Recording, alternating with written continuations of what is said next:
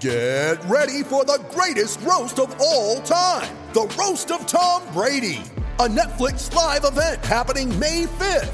Hosted by Kevin Hart, the 7-time world champion gets his cleats held to the fire by famous friends and frenemies on an unforgettable night where everything is fair game. Tune in on May 5th at 5 p.m. Pacific time for the Roast of Tom Brady, live only on Netflix. You ready? Showtime. On May 3rd, summer starts with The Fall Guy. Let's do it later. Let's drink a spicy margarita. Make some bad decisions. Yes! Audiences are falling in love with the most entertaining film of the year. Fall Guy. Fall Guy? Fall Guy. That's what the poster said. See Ryan Gosling and Emily Blunt in the movie critics say exists to make you happy. Trying to make it out? Nope. Because I don't either. It's not what I'm into right now. What are you into? Talking. Yeah. The Fall Guy. Only in theaters May 3rd. Rated PG-13. Welcome to the Wolverine Confidential Podcast. I'm Andrew Kahn. And I'm Ryan Zook. The college basketball season is over, which means it's officially the off season, and that brings about a lot of questions for Juwan Howard and the Wolverines. We tackle those, plus some football news, some softball news, and more on this episode of Wolverine Confidential. All right, Ryan, no Aaron here today. He's on vacation this week. I'll be doing the same next week, but happy to be here talking with you, Ryan. Man, when do I get my vacation? Great question. Yeah, I see. Okay. Have you always had that golf ball display in the background, little sports memorabilia for Ryan? Yeah, Zook? probably in the last month or so, I put it up there. And so I added a few balls, still a work in progress, but we're getting there. What does it represent? I mean, those aren't holes in ones. There's too many of them.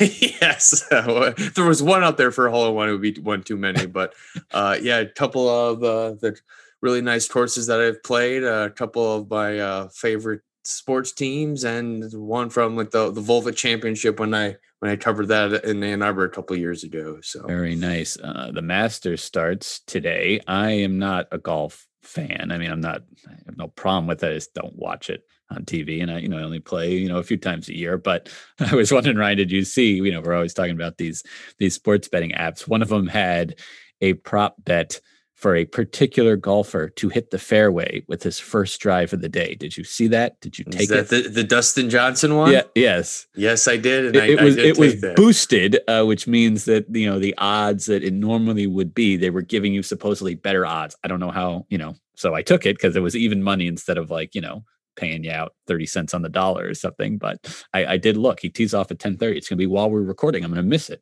His opening tee shot. I should try to call it up on an app for a live call of Dustin Johnson's first tee shot. Well, you probably know his game. Is he likely to hit the fairway with this thing? He's straight. It depends. Hopefully he just hits an iron off the tee. He has good length, and he just hits it in the fairway to get off started, or he doesn't go driver. So we'll see what happens. But yeah, I mean, to win the Masters, you have to hit fairways more than 50% of the time. So I like our chances. It definitely doesn't guarantee that we win this bet, but we'll see. All right, very good. I'm vaccinated. I feel like let's just get the important news out of the way right away. I got my first shot, at least. I got the second one coming up later this month. I know Aaron got it again, the same day as me, just very recently. Ryan, I hope you're coming up soon. Friday. There tomorrow. we go. Oh, yeah, tomorrow. Yeah. That's tomorrow. Awesome. Yeah. And then, so I hope the same for our listeners out there. If you haven't gotten it, just get it. I mean, there's no reason not to. I don't know. I have a friend that's still kind of against it. He's not a listener, so he's not going to hear this. But yeah, I try to keep pushing him towards getting it. But so be it. We're getting closer to recording this podcast in person. I know. Maybe. I don't know. And some podcast beers too. There you go. All right, let's get to the topics we actually promised our listeners on this episode. First and foremost, regarding the Michigan men's basketball team, the off season is upon us. There are questions. We touched on these a little bit last week, but let's go into them more in depth. First, seniors can return next year. They do not count again. They did not count against eligibility this season and won't count against the scholarship limit should they stay at their program next season. That's the big second piece of this. Michigan has 5 players that could possibly take advantage of that. One has already said he's not. Mike Smith. He's gonna try his hand in the NBA. 5'11", And I'm not counting him out because he was undersized in high school. He was undersized for the Ivy League. He was undersized for the Big Ten, and he performed very well at all of those stages. A guy can shoot like that, pass like that off of ball screens. I am not ruling out. I'm not going to be the one that's going to count out Mike Smith. Is he going to get drafted? That would be a huge stretch, but it's not a huge surprise that he's leaving. I mean, he's had 5 years in college. He was a graduate transfer when he came to Michigan. But I will say this: he probably had the most to gain, right? I mean, would you agree with that, Ryan? As far as among Michigan seniors wanting to come back, just because he only had that one season at the Big Ten level. Here, I could do a second season and really show what I can do. Maybe even have a little more bigger role with Michigan next year, and just show NBA teams what I can do another full season at the Big Ten level. And yet he's going. Yeah. I mean, I see where you're coming from, but I mean, next year it could be a much different looking team, different players, and having to develop new chemistry with new guys. And I guess there's always a risk when you do decide to come back that either injuries or a dip in performance. But I mean, right. I mean, he definitely could have improved his stock, but I mean, it is, like you said, he's already had 5 years in college. So it's another one would be a lot.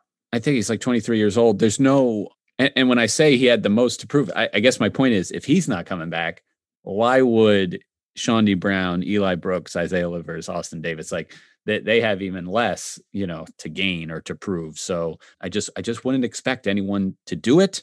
I would definitely not think something like a player's legacy or their love for Michigan is gonna affect that decision. That leads me into the next thing, which is who might leave early for the NBA. And there's really two candidates, right? There's Hunter Dickinson, Big Ten Freshman of the Year, second team All-American. And there's Franz Wagner, second team All Big Ten, and projected first round pick in many mock drafts that I'm seeing. That's the thing. Projected first round picks usually go. I mean, it's far more likely, more frequent that guys who are projected to go in the second round or that actually do go in the second round or go undrafted leave school early than guys that are projected to be first round picks stay. That's what I'll say. If you're thinking about Franz Wagner here, it's much more likely that guys overvalue themselves, and you got a bunch of guys that end up with eligibility remaining in college who don't get picked than guys that, were projected as first round picks that end up coming back for a year. I mean, it just doesn't really happen in college basketball. So, and I'm not saying there aren't stars that don't come back for another year or two. I mean, Luka Garza, National Player of the Year candidate, then or winner in some cases, comes back for his senior year at Iowa, but his draft stock, he was never viewed really as a first round pick, no matter what he did. So he was in a different boat, I guess. Again, Franz Wagner's not going to come back necessarily just because, he thinks Michigan can have a great season or because he wants to, match what his older brother did or anything like that. He's going to make the best decision he thinks for him. So that'll be interesting to watch. I mean, again, just based on the numbers and projections, I would expect him to leave. And others that are making predictions about preseason rankings for next year are making that same assumption. Hunter Dickinson, I think, probably stays, another year under Juwan. I saw that you mentioned it in your story about the biggest questions Michigan's facing this offseason, that Dickinson isn't really popping up on many mock drafts. Is that because the assumption that he is coming back, or is there just a lot more development that needs to be done before he can kind of cement himself as an NBA prospect? Because, I mean, as we saw this year, he's got the size and he's got the athletic ability, but is there more to his game that needs to be improved upon to kind of get into that draft discussion? I think so. I mean, I think it's more that, because I think projections are going to be made based on whether they think a guy will be taken. They don't rule a guy. They don't make a decision for the guy until he's announced one way or the other. I mean, you watch basketball. The modern NBA is not really a back to the basket center that, doesn't play on the perimeter at all. I mean, they exist to a certain extent, but I think that's where Dickinson can improve, is his outside shooting touch. He took 4 3-pointers. That's it all season. And they were all pretty early in the season, every other game. I don't recall any coming recently. No, every other game. It was one of those things where, again, if we had like open locker room, it would just be an awkward question to ask him in the Zoom. It wasn't that important, but you could see, and I probably know the answer. You could see early in the season, every other game, he'd take like one and it wouldn't go in. And, he was talking about it. I just need to see that first one go in. And then Michigan just cut it out of its offense. So like, we can't, this is a possession that we're essentially a 3 that he's taking is a 2-pointer that he's not taking, or a 3 that Isaiah Livers isn't taking.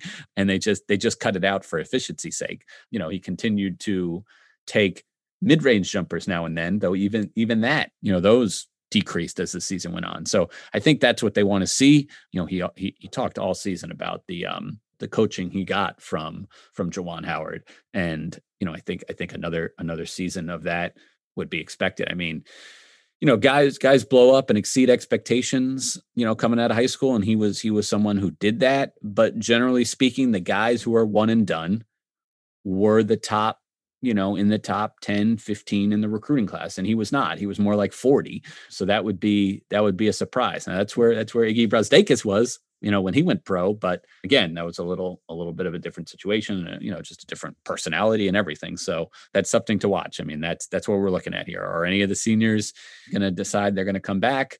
Are any of these NBA decisions, it's pushed back a little bit. The draft is in like late July this year instead of late June, but it won't be pushed back as much as it was last year. So, we should get answers on that.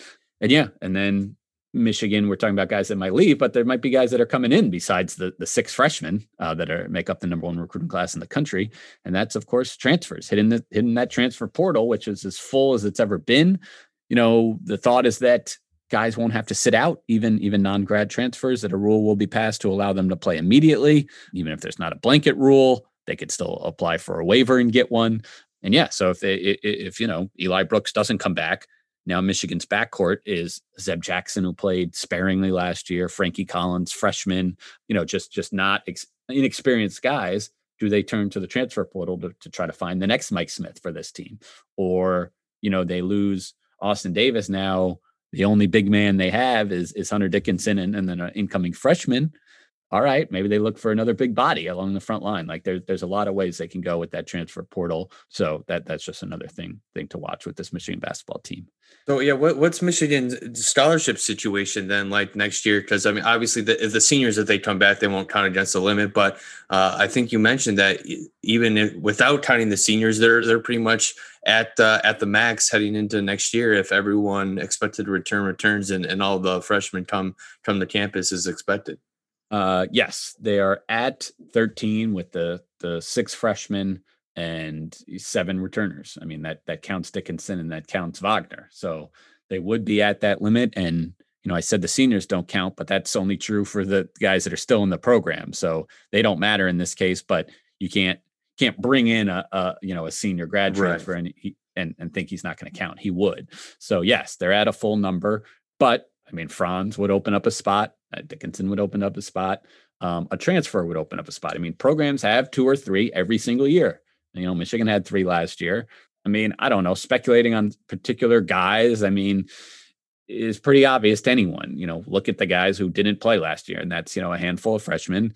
And, it's Adrian Nunez. But, is Nunez going to leave for his senior year? I mean, he didn't play much as a freshman or sophomore, and he stuck around. It's tough. We didn't talk to him all year. Locker room was never open, and he wasn't a contributor, so we never got him before, between games or after games. But yeah, I mean, there's no reason to believe he's going to go, and same for the freshmen. But you just don't know. But yes, that's a great point, because that's the only way that spots open up is if that happens. But if they don't happen, Michigan isn't in such a dire need to find grad transfers, because they'll feel like they've got their roster set. I mean, yes, they'd be young in the backcourt, but they'd have a senior in Brandon Sons Jr., a junior All-American candidate in Franz Wagner, sophomore in Hunter Dickinson. So they'd be very happy with where they're at. And, again, those assumptions are being made by the people that are projecting Michigan to be as high as number 2 in the country, going into next season. That's where they were in several outlets, that I wrote about in a roundup this morning for MLive. So yeah, those are the big questions facing the Michigan men's basketball team. I've been in full, definitely national championship. All right. Now, what are the big questions into next year for basketball? when I ask you about, hey, what's been going on in some of these other sports, they're genuine questions because, I've been seeing some of your stories, but I have not kind of flipped that switch yet to, okay, now let me start incorporating a little more football and, other sports into my life personally and professionally. So let's start with football. Spring practice is underway. Yes. Underway, almost over. Over. I assume you've been, right there on the sideline for, all. Oh yeah, Michigan just invites media and fans out to every practice and lets us input our 2 cents into everything they're doing too. There you go. Totally kidding, obviously, but yeah, I mean, obviously we've had no access to the team besides Zoom calls during the spring, and we haven't really gotten much in details regarding what this new defense is looking like, if there's going to be any significant shakeups on offense. But I guess we got a little bit of some context here for the defense earlier this week when we spoke with Taylor Upshaw.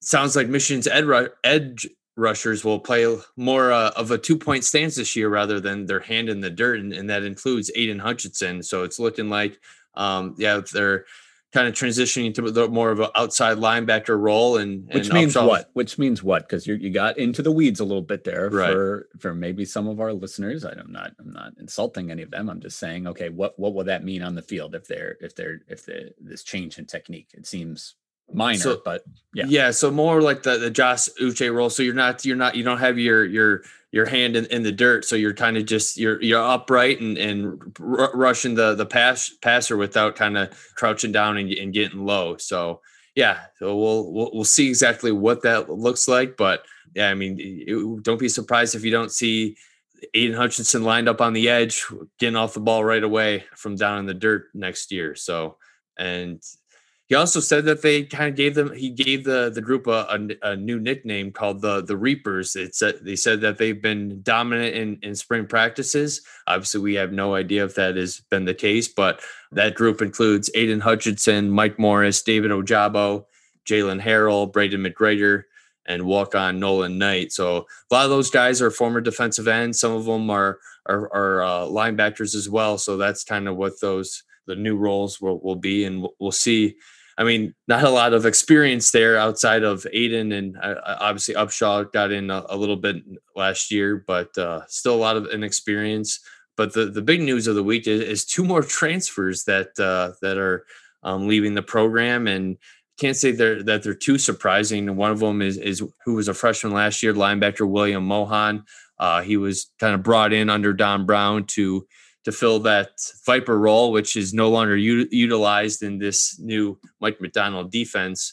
So, I mean, given the new scheme, it isn't too surprising. I remember last spring, everyone was raving about William, and his nickname was Apache Mohan, but he saw the field in game 1 against Minnesota and saw 1 snap and never saw the field again. So can't say that's too surprising. And safety Hunter Reynolds, a 5th-year senior, former walk-on, also entered the portal, and he played more of a bigger role than most people expected last year, just because of injuries and lack of production in the secondary. Had 16 tackles with 11 coming in the season finale against Penn State. So another depth option there in the secondary that has decided to leave, and that's 10 scholarship players since December that are leaving the program. Which, I mean, nobody that has left is like kind of a bona fide star or standout on the team, but I mean the depth is really starting to take a hit here. I mean, whether it's Zach Charbonnet at running back, Joe Milton at quarterback. I mean, obviously they brought in a new graduate transfer in Alan Bowman, but I mean, receiver Giles Jackson. I mean, he was their best returner the last couple of years and played a role on offense. So they're going to have to find a new guy to return kicks, and it's an opportunity for other receivers to step up. Zach Carpenter started a couple games at center last year, and he's off to Indiana. So, I mean, there's some pieces here that you don't really want to see leave just because it could have an impact on your depth. So we'll see when spring practices end this week, if there's any more transfers that'll happen, and I'm sure there will. So we'll see. Yeah. Okay. I mean, Do you have comparison to other Big Ten schools or whatever? I mean, you see these things on social media. I saw someone note, Juwan Howard, they're the only Big Ten team that doesn't have any players in the transfer portal. Jim Harbaugh in Michigan, they've got 8, 9, 10 guys in there. Now, of course, there are reasons Michigan's season went so late that, all right, now their offseason is beginning for guys to start weighing their decisions. But yeah, I mean, that seems like a lot, but I guess that's college football these days. I mean, Yeah, and it's not like they've brought in a bunch of guys to kind of replace them either. I know they brought in Willie Allen last year, who's practicing with the team, an offensive lineman, and obviously Bowman. But so far, pretty sure those are the only 2 that they have brought into the program. But yeah, I'm not 100% sure about other teams, but that's definitely something to look into for next podcast or a future story. Yes, absolutely. It's just, they didn't change their head coach is my point. That's usually when you have things, but they did change the coordinator. And I think that makes a big difference. I'm going to pull up right now. I'm pulling up Dustin Johnson's opening tee shot, and that looks like it's in the rough to me. Oh boy. That looks like it's hard to tell. It's, there's kind of 2 cuts of it, but I don't know. It's a different color grass than if it's a different color grass, it's not the fair. What club did he hit? Yeah, it changes. That's the rough. That is the rough. He hit an iron, man. Ryan. He hit an iron like you said he would. Gosh darn it. I don't play golf for a full year sometimes between my rounds, and I hit the fairway on the first hole. Queensberry Golf Club in Queensberry, New York. Ridiculous. All right. Well, that can be our transition point to softball, unless there is more football news to discuss. Nope, that's kind of the biggest thing of the week here. So yeah, let's get into a little softball note and overall athletic department notes here. Yeah. So what is going on? I mean, you've got your story here. Michigan softball on track to resume play this week after COVID-19 pause. This is something we've become very familiar with, of course, from the football and basketball seasons, and now starting to happen with the spring sports as well. But what was their pause all about?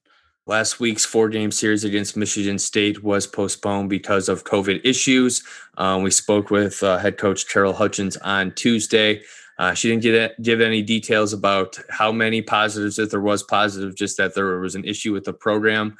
But unlike the basketball or the women's basketball team, when they had to shut down because of COVID-19 issues and maybe some other teams, because they were an outdoor sport, they were still able during the pause to still do team workouts in small groups, even during the pause, because it is an outdoor sport. So they never had to completely stop practicing, but they erred on the side of caution and postponed the 4-game series, which has since been rescheduled.